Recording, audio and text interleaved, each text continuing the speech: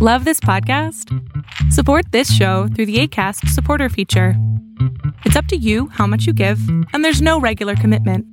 Just click the link in the show description to support now. Ever catch yourself eating the same flavorless dinner 3 days in a row? Dreaming of something better? Well, HelloFresh is your guilt-free dream come true, baby. It's me, Keke Palmer. Let's wake up those taste buds with hot, juicy pecan-crusted chicken or garlic butter shrimp scampi. Hello Fresh. Stop dreaming of all the delicious possibilities and dig in at HelloFresh.com. Let's get this dinner party started. I'm Sandra, and I'm just the professional your small business was looking for. But you didn't hire me because you didn't use LinkedIn Jobs. LinkedIn has professionals you can't find anywhere else, including those who aren't actively looking for a new job, but might be open to the perfect role, like me. In a given month, over 70% of LinkedIn users don't visit other leading job sites. So if you're not looking on LinkedIn, you'll miss out on great candidates like Sandra. Start hiring professionals like a professional. Post your free job on linkedin.com/achieve today. Support for Small Town Secrets comes from Manscaped, who is the best in men's below-the-belt grooming. Manscaped offers precision-engineered tools for your family jewels. Let me ask the guys out there something. Have you ever tried to groom your Sasquatch only to have it go horribly, horribly wrong? Well, Manscaped has you covered. That's why Manscaped redesigned the electric trimmer. Their Lawnmower 2.0 has proprietary skin-safe technology, so this trimmer won't nick or snag your nuts. Manscaping accidents are finally a thing of the past. And don't use the same trimmer on your face that you're using on your balls. That's just nasty. Manscaped also has the Crop Preserver, an anti-chafing ball deodorant and moisturizer. You already put deodorant on your armpits, why not put deodorant on the smelliest part of your body? Get 20% off and free shipping with the code BIGHEADS, one word, at manscaped.com. Always use the right tools for the job, and your balls will thank you. Remember, get 20% off and free shipping with the code BIGHEADS at manscaped.com. That's 20% off with free shipping at manscaped.com with the code BIGHEADS. You're listening to a Big Heads Media podcast.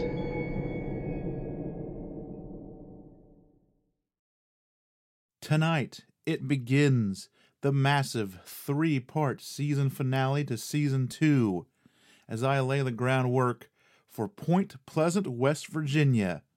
All that and more on Small Town Secrets.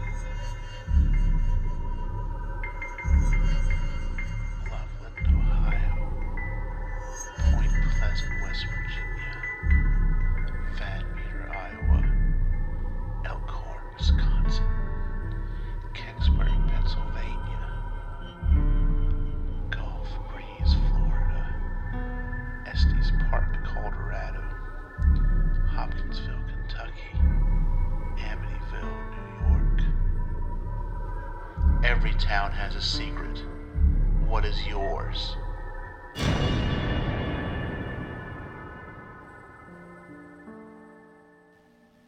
Hello, and welcome to episode 8 of season 2. And as aforementioned, this is the beginning of the season finale. Gonna do a big one this month. Was not in the cards. I wasn't going to do Point Pleasant West Virginia this early in the show, but a lot of things kind of at the end of this year fell into place, and just it made a lot of sense to start doing this episode. One, just going to the Mothman Festival and doing all that and finding a bunch of great books to really put together a few great episodes on this was one of the reasons why I wanted to do it. The other reason really is Point Pleasant is kind of bubbling up a little bit again. You have kind of a resurgence of the Indrid Cold legend or tale, or however you want to put it, from Hellier and some of that stuff. And there's been a couple of new stories about John Keel, who researched all this and wrote the great book, The Mothman Prophecies. All of this we're going to get into in the next 3 episodes. And there's been, like I said, there's been a couple of new stories about some of the things that he was going through that we haven't heard before. So there's some new stuff out there to really kind of get into about this town. So that's why I decided to ditch what was going to be the season finale. And then I stumbled upon 3 books, now 4 books, to put this episode together. The first one, of course, being The Mothman Prophecies, which I bought a new copy of because I don't know where my old copy went. So when I was down in Point Pleasant, I just grabbed a new one. The other one is the Woodrow Derenberger book, Visitors from Lanulos, which we will get into very heavily in the second episode. So the first episode is going to deal with just kind of the Mothman story and lay the groundwork for the other 2. The second episode is going to deal with Indrid Cold and Derenberger and Lanulos and just the other kind of UFO stuff that was going on at the time. And the last book is John Keel, The Man, the Myths, and the Ongoing Mysteries by Brent Rains. And that's just a great one because that's the one that really comes in with some new stories and stuff. And then today, I just ordered another book for the second episode that will help. The great thing about the second episode books is they're really short. I think both books combined together, not even 200 pages, so we'll be able to fly through that and get that second episode really quick. But, I bought 3 of the 4 books at the Mothman Festival. The other one is hopefully going to be here Monday. And I thought this was the time to do it because everything is just kind of coming together. I actually just learned some great stuff today that I can't get into yet, but is also kind of tied to this and tied to some other stuff that we'll be getting into over the coming weeks. So let's start off, like we always do, with a Big Heads Media promo. This one from my friends over at Deep Into History. Probably a good one to check out if you're listening to this. So we're going to hit their promo and we'll come back and talk about some Mothman. After my first few episodes, some of my newfound fans called me a lore master, which was an honor and so epically cool. But the thing is, I desire to be known as the lore master. So, this is the tale of the rise of an epic podcast that critics say is redefining a genre. The tale of a man who decided that his calling in life was to give a future to the past. The saga of Arjun, your lore master. Come dream with me as we go deep into our stories. If you think you've been taken to a battlefield before, I assure you, you're mistaken. So take a deep breath, let it out slowly, put some smoke in the air if you choose, and prepare to let your mind flow to my voice as we go deep. Welcome to Deep Into History, available everywhere. All right, we're back and let's get into it. I think, like a lot of people, I was probably first introduced to this story through the movie, the Richard Gere classic, The Mothman Prophecies, which I actually don't think is a bad movie. It takes a lot of liberties with the story.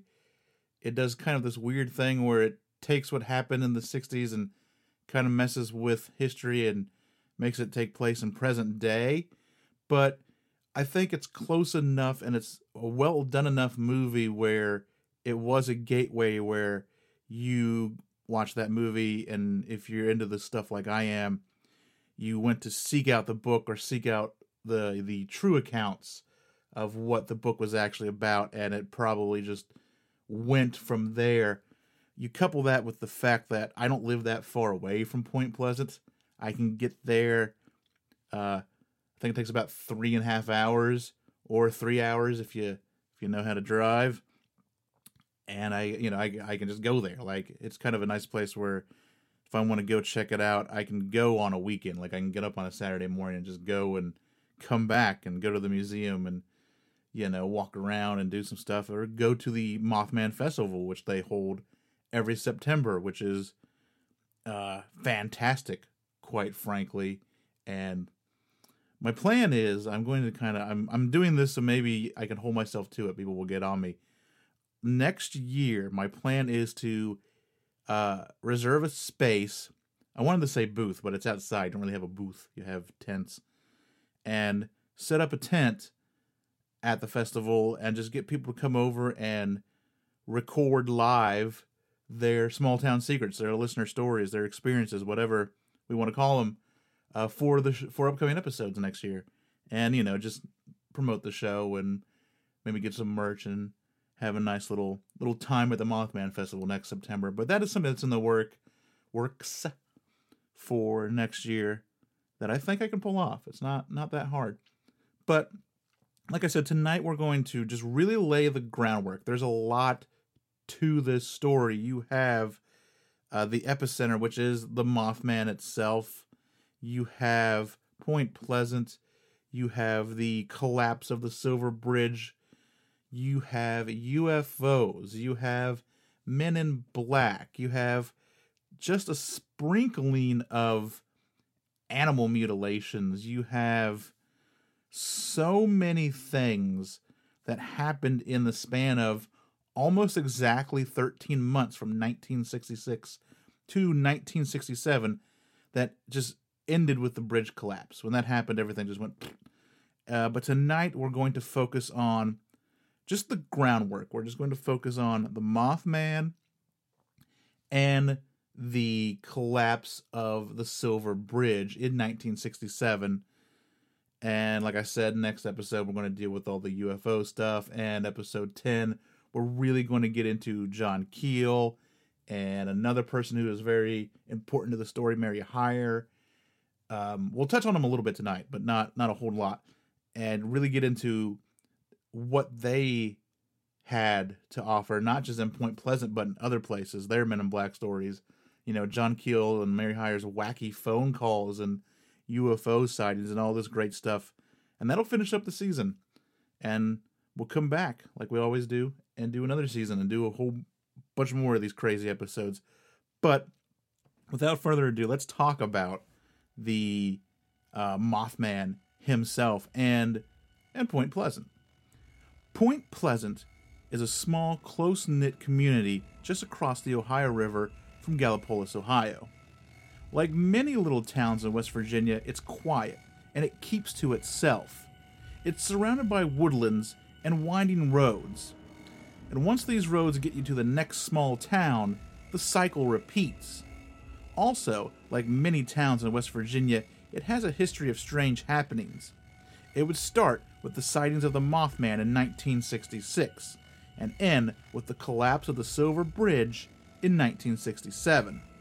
Before the land on the West Virginia side of the Ohio River was called Point Pleasant, it was the site of a gruesome battle among the Shawnee and Virginia militia.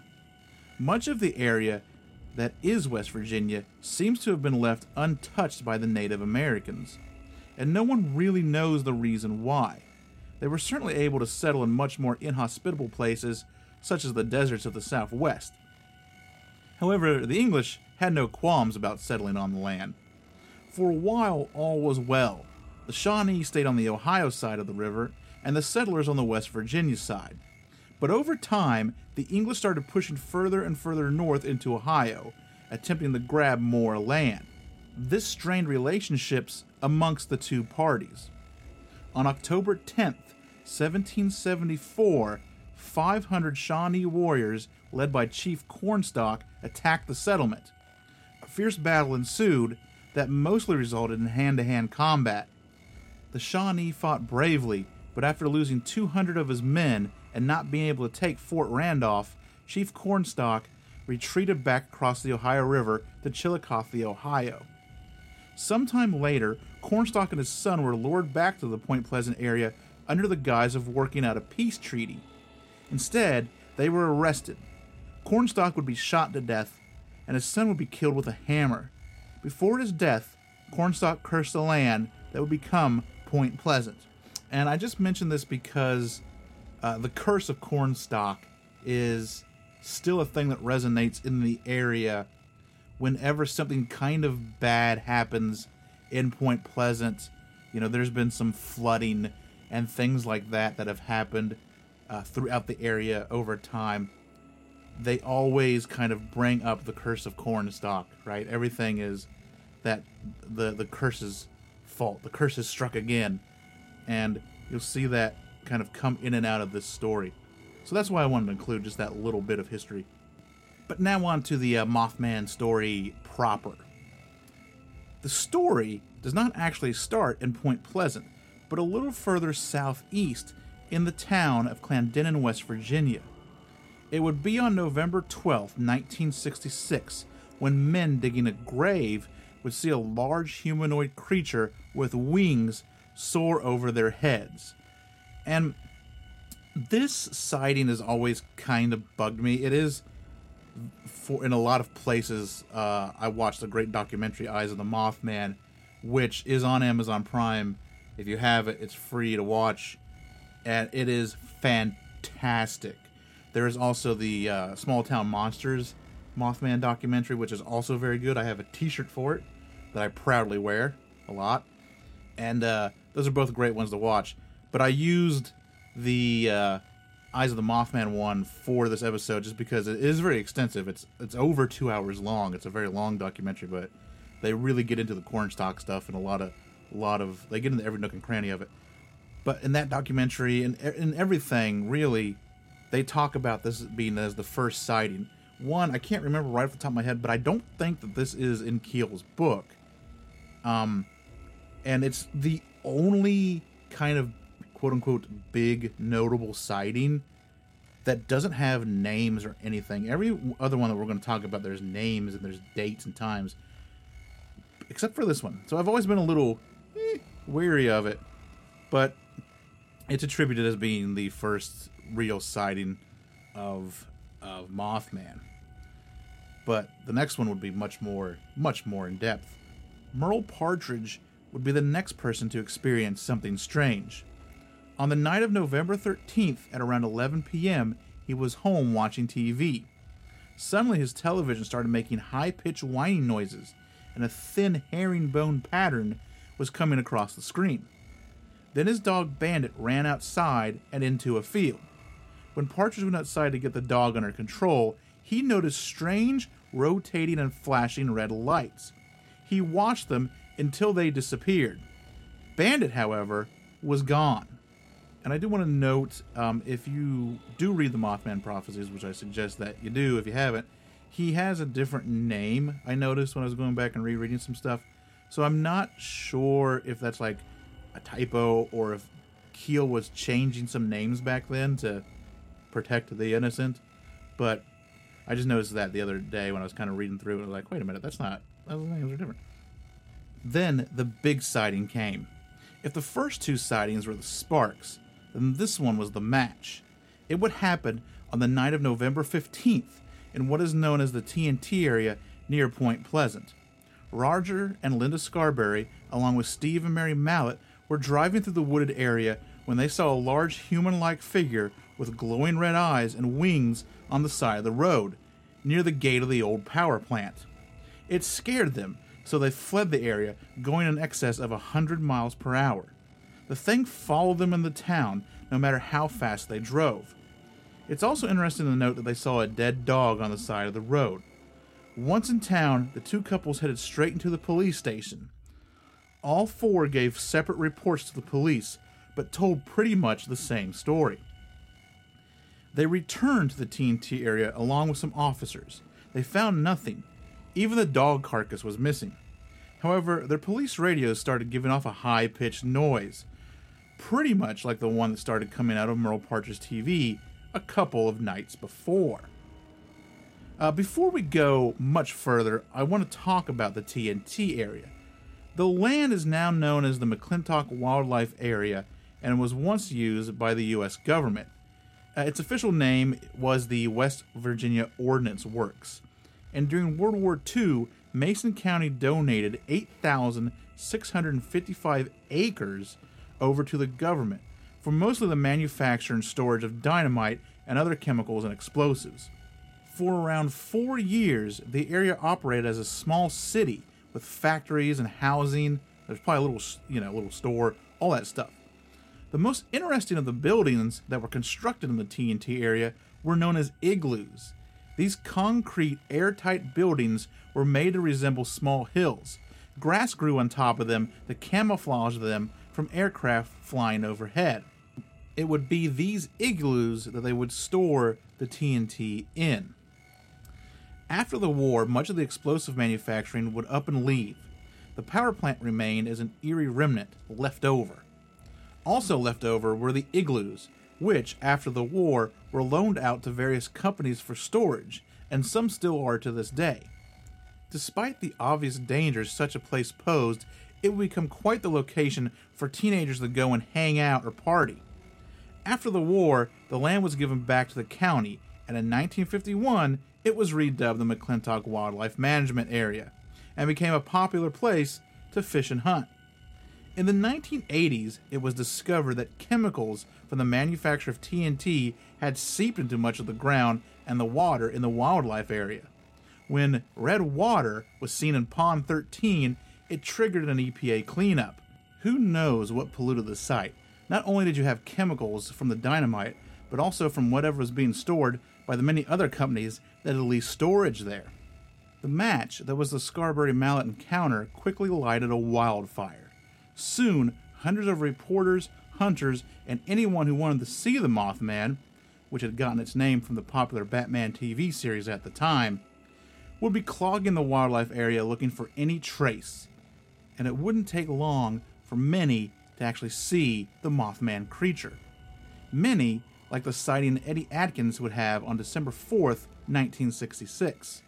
Atkins and some friends were out on an airfield at the Gallipolis Airport when they saw a human-like creature with a large wingspan flying above the Ohio River. The men estimated its altitude to be 300 feet and moving at maybe 70 miles an hour. One of them decided to hop in his plane and take some pictures, but by the time he got there, the thing had vanished from the air. A few days before the encounter at the Gallipolis Airport, Connie Jo Carpenter would have her own terrifying experience with the Mothman. On the 27th of December, she was driving home to New Haven, West Virginia from church, when she saw what looked like a man in gray standing on the grounds of a deserted Mason County golf course. It proceeded to unfurl its wings and shoot straight up into the air without flapping them. It then came down and swooped right at her windshield. Connie veered and missed the thing. Scared out of her mind, she raced home and locked herself in her bedroom. Her fiancé, Keith, said she just kept repeating, "Those eyes, those eyes." Connie, like many others who would actually see Mothman, would contract conjunctivitis. Soon, people were not only reporting Mothman sightings, but UFO after UFO report would pour right in alongside the Mothman encounters. Enter Mary Hyre. Mary was a reporter for the Athens Messenger of Athens, Ohio. She had a satellite office across the street from the county courthouse in Point Pleasant. She would take it upon herself to compile and report on these many Mothman and UFO sightings. In fact, her and John Keel would end up working closely together to chronicle the Mothman tale. John Keel was a noted Fortean researcher and writer. When not writing episodes of Get Smart, Lost in Space, and The Monkees, he was out reporting and searching for tales of the strange all over the country. He would find his way into Point Pleasant on December 9th of 67. He first stopped by the county courthouse and was told by a deputy to go to the nearby McDaniel house. And I think in the book it mentions that the McDaniels were kind of amateur researchers themselves. That's why he was directed there.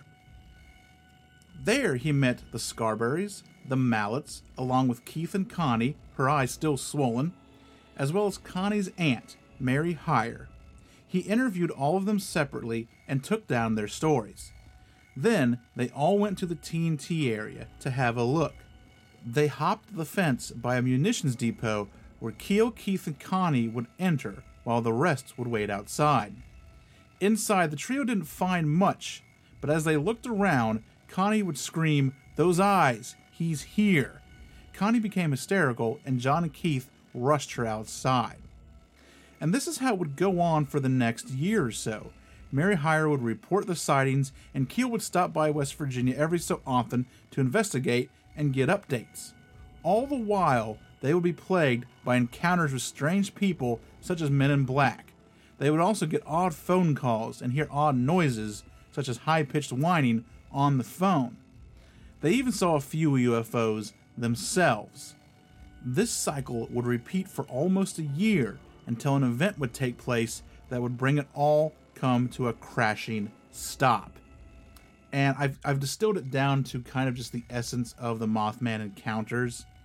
There were hundreds of reports, most of them probably bogus, but there are some good ones out there. I highly suggest, if you have never read the Mothman Prophecies, you should grab it. I will say this about the book: if you're looking for a nice kind of tried and true timeline, you're not going to find it in that book, because everything is there. But the problem with the story is that if he just wrote about what happened in West Virginia, it wouldn't be the complete book. Like, he hops around. It's not just about Point Pleasant. It's about everything that he was doing and experiencing in those 13 months. So he talks about a lot of other places, and he talks about a lot of other encounters and sightings. So you kind of have to go through, if you want the story, you got to go read it through and pick it out like I did. But, it to me, it is almost like the modern Bible of the paranormal. And I think anyone that's interested in this stuff should probably have a copy of it on their shelves. Like I said, I have at least one copy that I know of. I bet if I go digging, the one that I can't find is out in the garage somewhere. And I even have it on audiobook too. But I do want to say one thing. So as I was doing that, I stopped to redo a part, which I do a lot. You never hear it, but I do it all the time. And I did hear, it was just kind of weird because I'm talking about like all these weird whining noises coming over phones and stuff. But as I was going back to kind of re-record a piece of this, I wasn't talking. There was just some silence in my headphones. And I did just hear like a weird kind of high-pitched whine. It sounded like someone whistling in my headphones. It was high-pitched, but it wasn't loud. And I've recorded I don't know how many hours of this show, and I've done another show before this. And I pretty much have the same equipment, like the same headphones, the same mic, everything. And I have never heard such a noise ever. And my phone is nowhere near me, so it wasn't like sometimes you get that weird interference from your phone over stuff like this because it's sending and receiving data. It wasn't that, because that thing's upstairs, like it's far enough away where it's not going to interfere. Just thought I'd point that out. But we're going to do a boom, and we're going to come back, and we're going to talk about the Silver Bridge.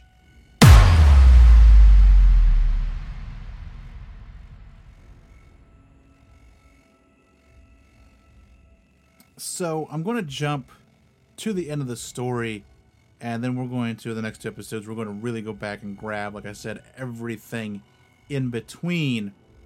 And we're going to talk about the collapse of the famed Silver Bridge. And I want to just say, like, a lot of people didn't know what to make of Mothman. He wasn't an alien. Well, maybe he was. He wasn't, was he just a mutated crane? I don't know. At the very end of the season, at the end of the final episode, I'll go back and kind of get into some explanations about what he might have been. But a lot of it kind of came back to that he was either a harbinger of destruction or maybe just a sign of change. or maybe some sort of angel or demon. But it all kind of came together with the event I'm going to talk about right now. But was the Mothman a harbinger of death or destruction? That remains to be seen and is still widely discussed. However, on December 15th, 1967, a disaster would befall Point Pleasant, and afterwards, the Mothman would seem to fade away, or perhaps just forgotten in the aftermath. The Silver Bridge was constructed in 1928. The 2,235-foot-long suspension bridge was built by the American Bridge Company and designed by the J.E. Grainer Company. The bridge was known as an I-bar suspension bridge, which in 1938 had been in use for about 100 years or so, that type of bridge. Most I-bars used many redundant beams to create the strength and support that it needed. The Silver Bridge was different. It had far less beams, but used a higher tensile strength. This supposedly resulted in a more efficient design, but retained the same strength. However, since the bridge had no redundant beams like other I-bar bridges, one damaged beam could result in total failure of the structure. When the bridge opened on May 30th, 1928, it was hailed as the gateway to the South. Many residents in the Point Pleasant and Gallipolis, Ohio area were happy to have it. It made commuting much easier between the two towns. The bridge did, however, gain a reputation for being quite shaky. Salesman Ben Cedar was quoted as saying, "I was worried about that bridge every time I crossed over. If you got stuck in the middle of that bridge, it would wave back and forth, back and forth." Even so, the bridge would serve the surrounding communities for 39 years, until the 15th of December of 67, when it would collapse into the snowy cold waters of the Great Ohio River. That night, many Christmas shoppers were coming back to West Virginia after taking advantage of Ohio's cheaper sales tax. Also, there was no, in Ohio, there's no sales tax on food, and in West Virginia, at least at the time, there was. You had, people would go just across the river and get that cheaper price because the sales tax was a little bit cheaper, and there was also no sales tax on food. So traffic was backed up on both the highway and the Silver Bridge, and on that night, Charlene Wood would drive up to the bridge in slow 15-mile-an-hour traffic. She felt the bridge start to shimmy and shake, and it must have been more than normal, because despite the traffic behind her, she backed up off the bridge.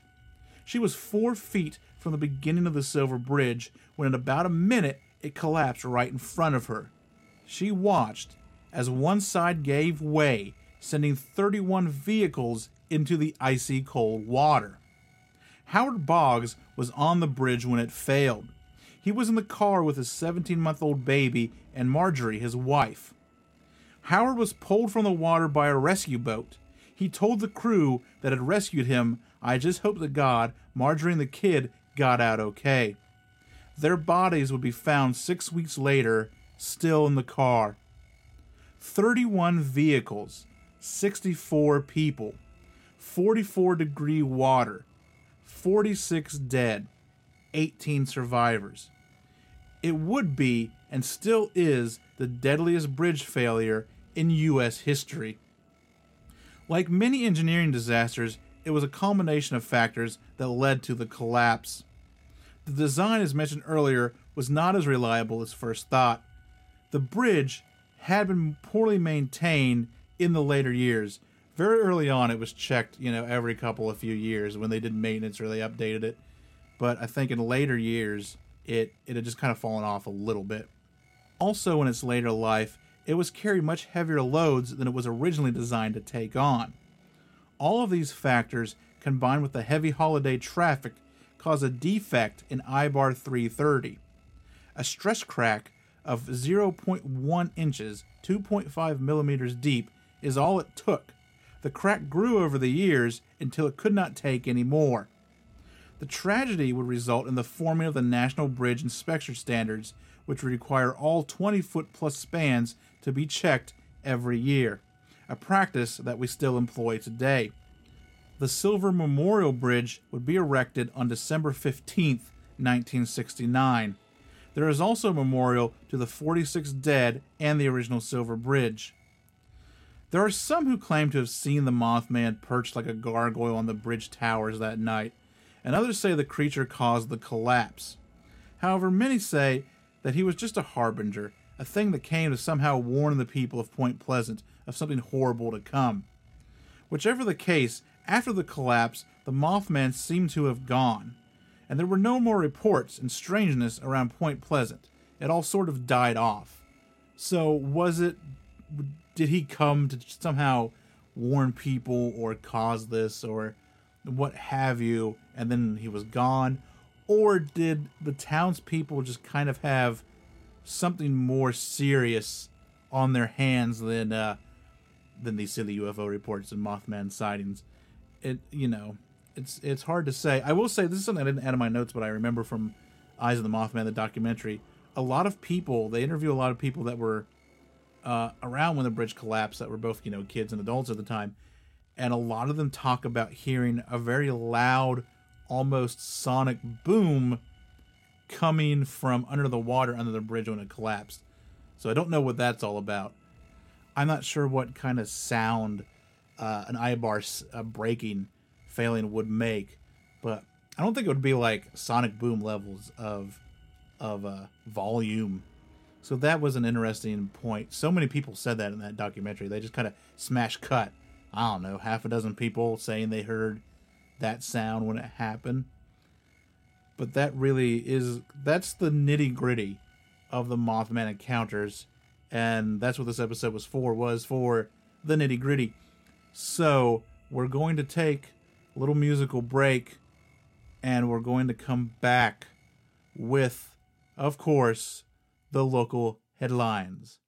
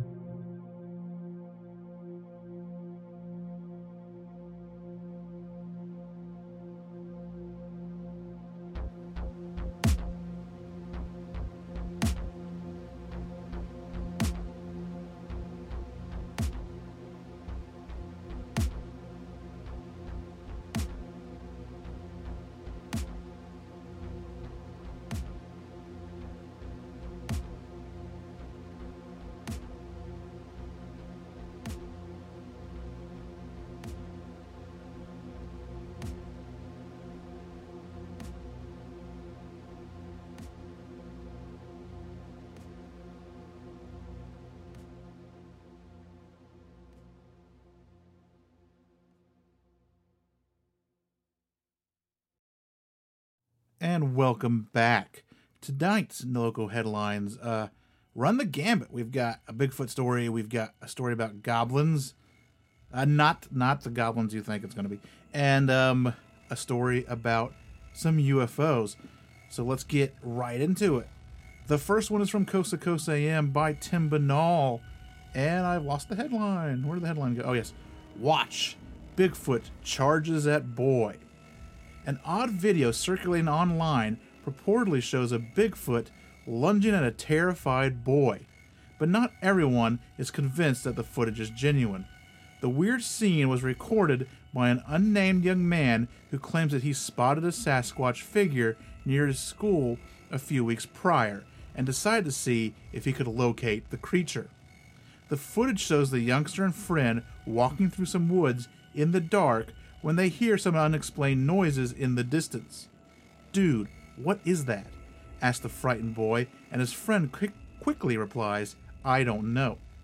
Their fears were soon realized when some kind of bipedal creature comes running towards them.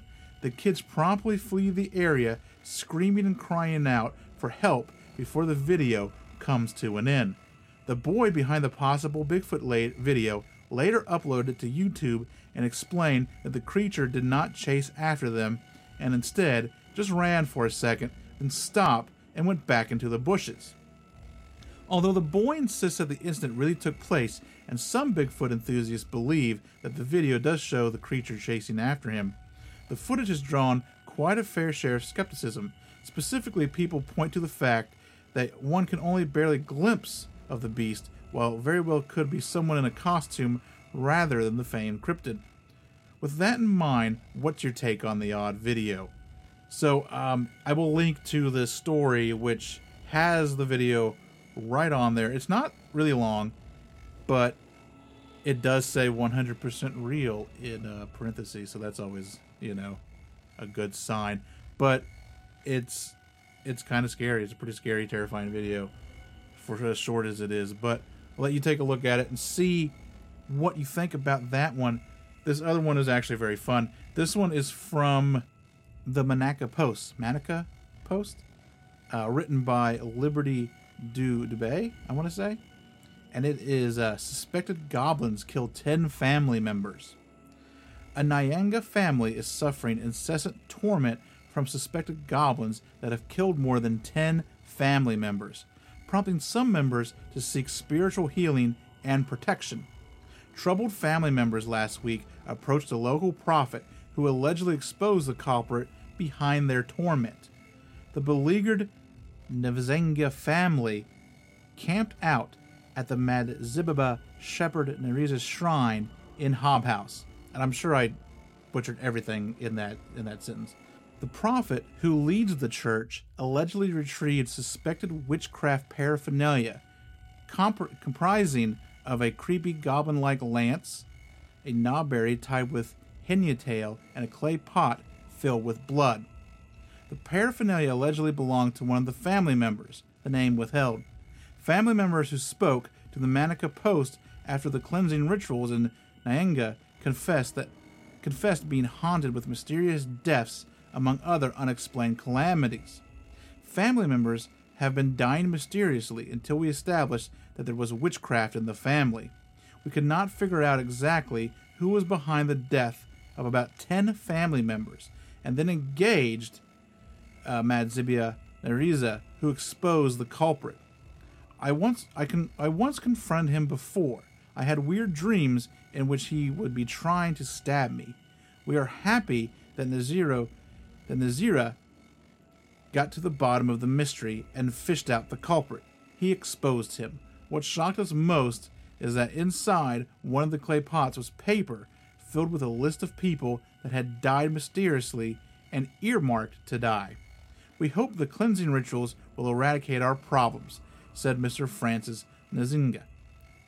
Nazira, who specializes in exorcising evil spirits and settling spiritual battles in families, said more deaths were on the family's way had they been delayed seeking out his services. People who appeared on the list in the clay pot were bound to die in the near future. I prayed first and summoned the goblins to expose themselves. The family will not be haunted again, he said. And yeah, there's a lot of names in that. But, I mean, Killer Goblins, you have to do that story, even if you have to stumble through the names. And our last story comes from Week in Weird, written by none other than Greg Newkirk himself. And this is Lightning reveals hidden UFO in incredible footage from Guadalajara, Mexico. Mexico has always been home to some strange aerial sightings, but one piece of footage from Guadalajara is one of the most compelling pieces of UFO evidence to ever come from south of the border. This shaky, handheld footage doesn't just show mysterious balls of light floating in the sky. Thanks to a fortuitous lightning strike, the entire craft is illuminated for a brief moment, giving us a rare glimpse of the unidentified flying objects hovering above us. The stunning footage was captured in 2012 and contains, to impress both amateur sky watchers and serious ufologists alike, thanks to its split-second look at a massive craft in the Mexican sky. Normally, it might be easy to pass off the strange orbs as a collection of street lamps in a distant parking lot, but a view of the craft blows that argument out of the water. Take a closer look at the illuminated frames below, and then if you go to the website, there are plenty of great stills and, of course, the YouTube video itself. One viewer of the video claims that he saw the UFO himself that night. The footage was captured, and he says it looked as if the craft was hidden inside a special cloud that was releasing the lights. I saw this UFO, he wrote on YouTube. It was huge, the size of a whole mountain. The impressive thing is that it was hidden in a special cloud that seemed to be made artificially as if it was diffusing a soft, dense haze. Also, take note of these rays that are coordinated with the UFO lights. Seeing it live, it looked like the cloud was charging them or producing them. It was confusing, but they had some connection. I witnessed it, and the craft rather looked like a mothership due to its size.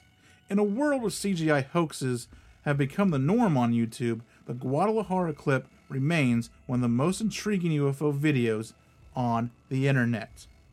And that's an older news story. It actually came out in 2016, but I just really dug the images and the video and stuff, so I wanted to get it on the show.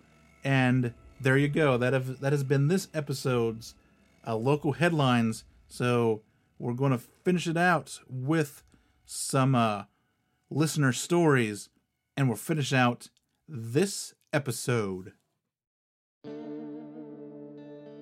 In 2017, paranormal investigators Greg and Dana Newkirk, Carl Pfeiffer, and Connor Randall trekked into the heart of Appalachian coal country, Hellier, Kentucky, in search of a man who claimed that small alien creatures were emerging from a long-abandoned mine shaft on his rural property. What they uncovered was more than a case of little green men. It was a far-reaching mystery with huge implications for the reality of paranormal phenomena. Planet Weird's cinematic documentary series Hellier returns with 10 highly anticipated new episodes poised to change the way paranormal television is experienced.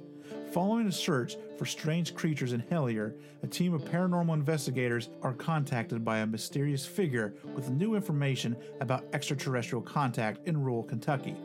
What begins as a fresh lead soon descends into an Appalachian conspiracy involving murder, occult rituals, and an ancient intelligence, forcing the team to question the true nature of the phenomena. All episodes of Hellier premiere exclusively on Amazon Prime on Friday, November 29th at 12:01 a.m., and free of charge on YouTube 2 weeks later on Friday, December 13th. Check out Hellier.tv for episode descriptions, downloads, detailed series information, behind-the-scenes looks, and special features. Follow at WeirdHQ and hashtag Hellier for more exclusive content and updates.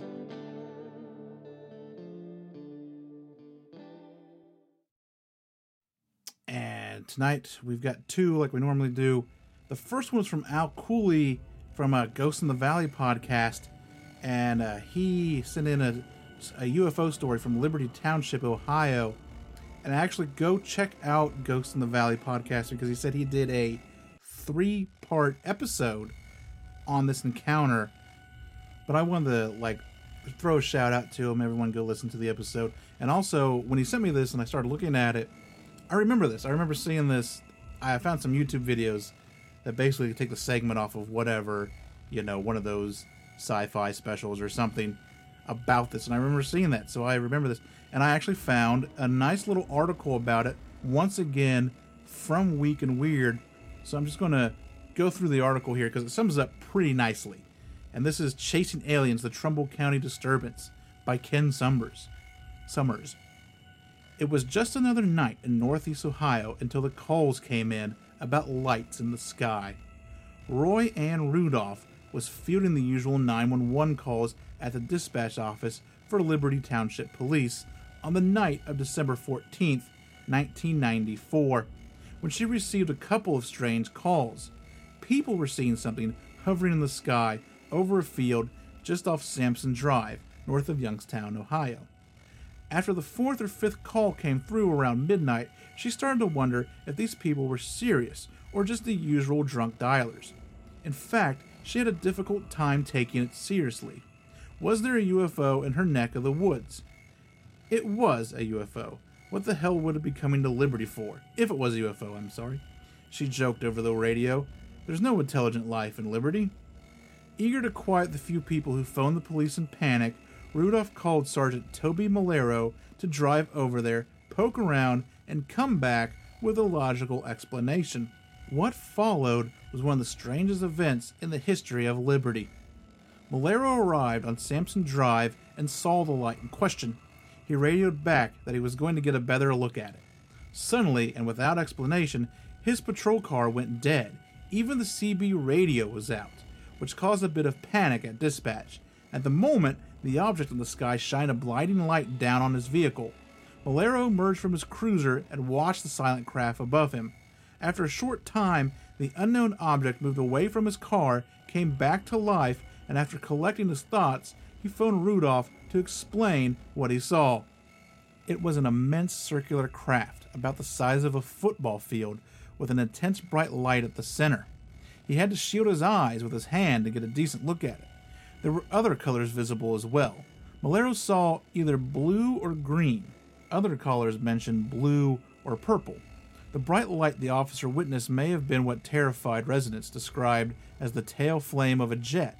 At that point, Sergeant Malero decided to follow the craft and not let it get out of sight. He told Rudolph back at dispatch where it was headed as it became more and more of a challenge to follow its route.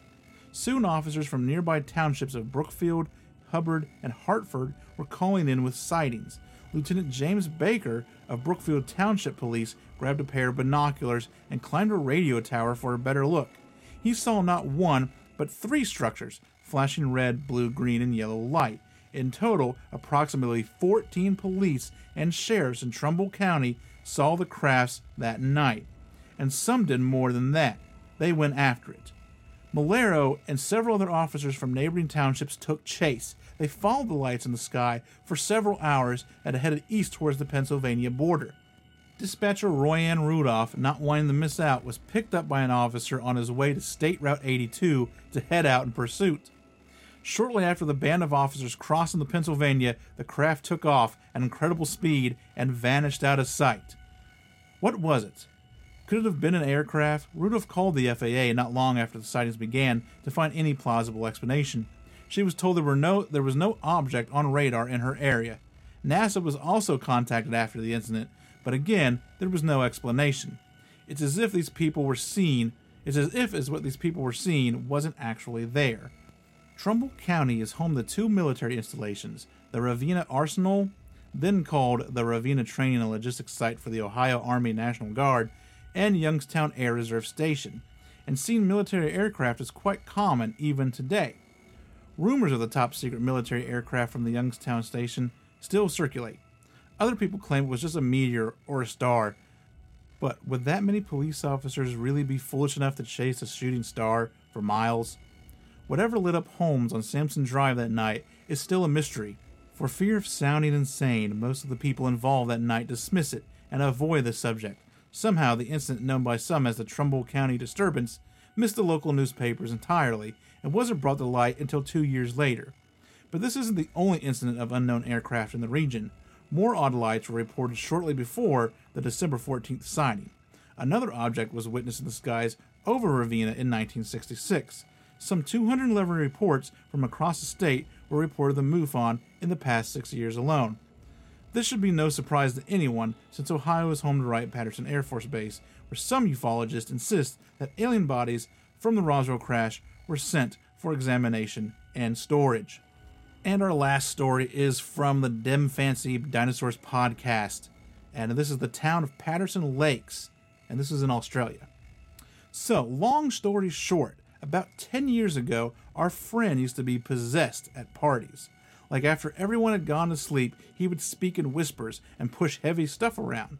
We all figured he was drunk and passed out and being weird. Then, a couple of months later, he started to get audible and stand up and start referring himself as Belial. To which we all laughed. He got angry and almost strangled one of my mates. As a joke, my friend said he would sell his soul for him to leave.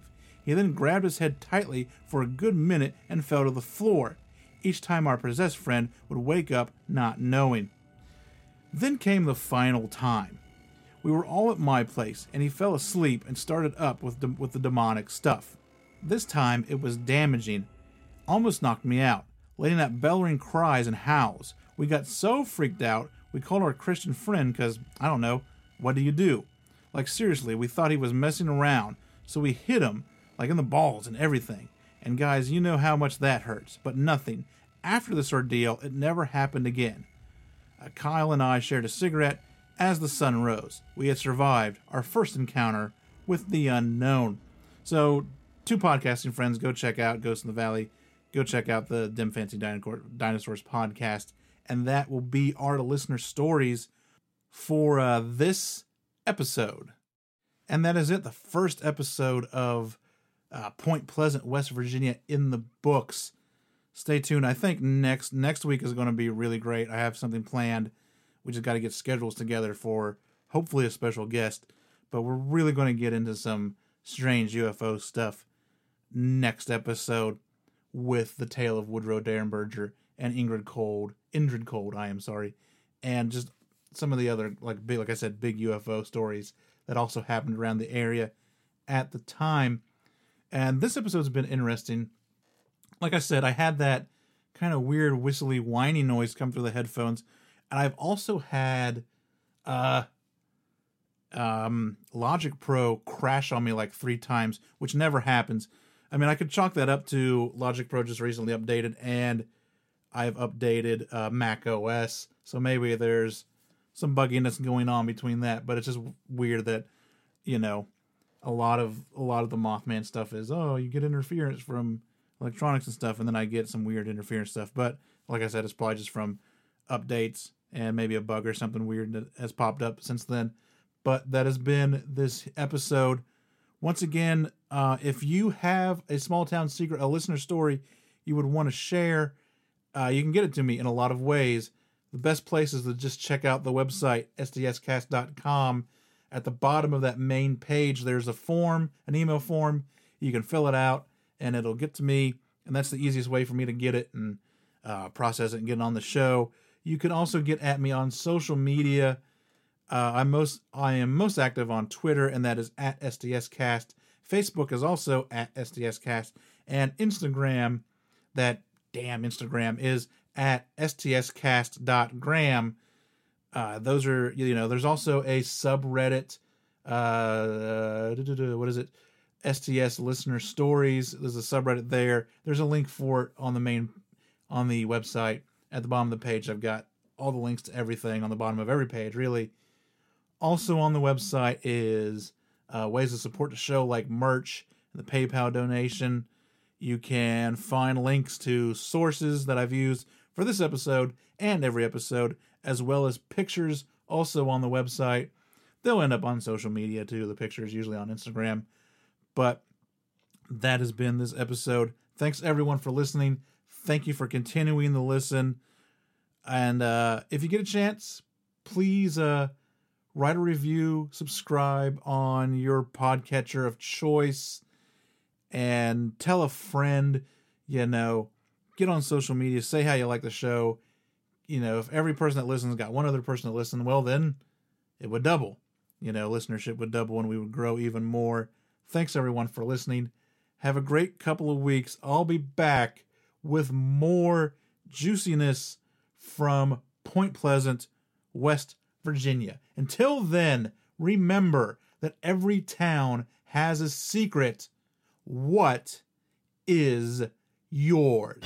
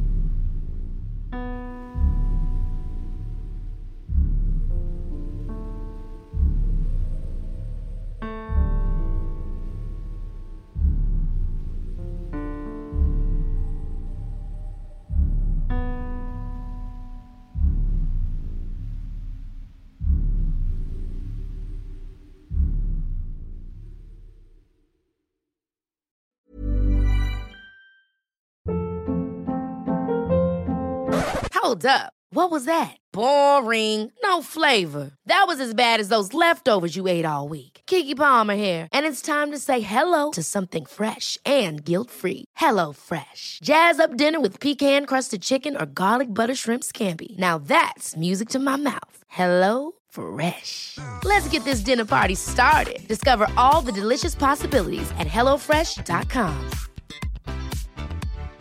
Why don't more infant formula companies use organic, grass-fed whole milk instead of skim? Why don't more infant formula companies use the latest breast milk science? Why don't more infant formula companies run their own clinical trials? Why don't more infant formula companies use more of the proteins found in breast milk? Why don't more infant formula companies have their own factories instead of outsourcing their manufacturing? We wondered the same thing. So we made ByHeart, a better formula for formula. Learn more at byheart.com.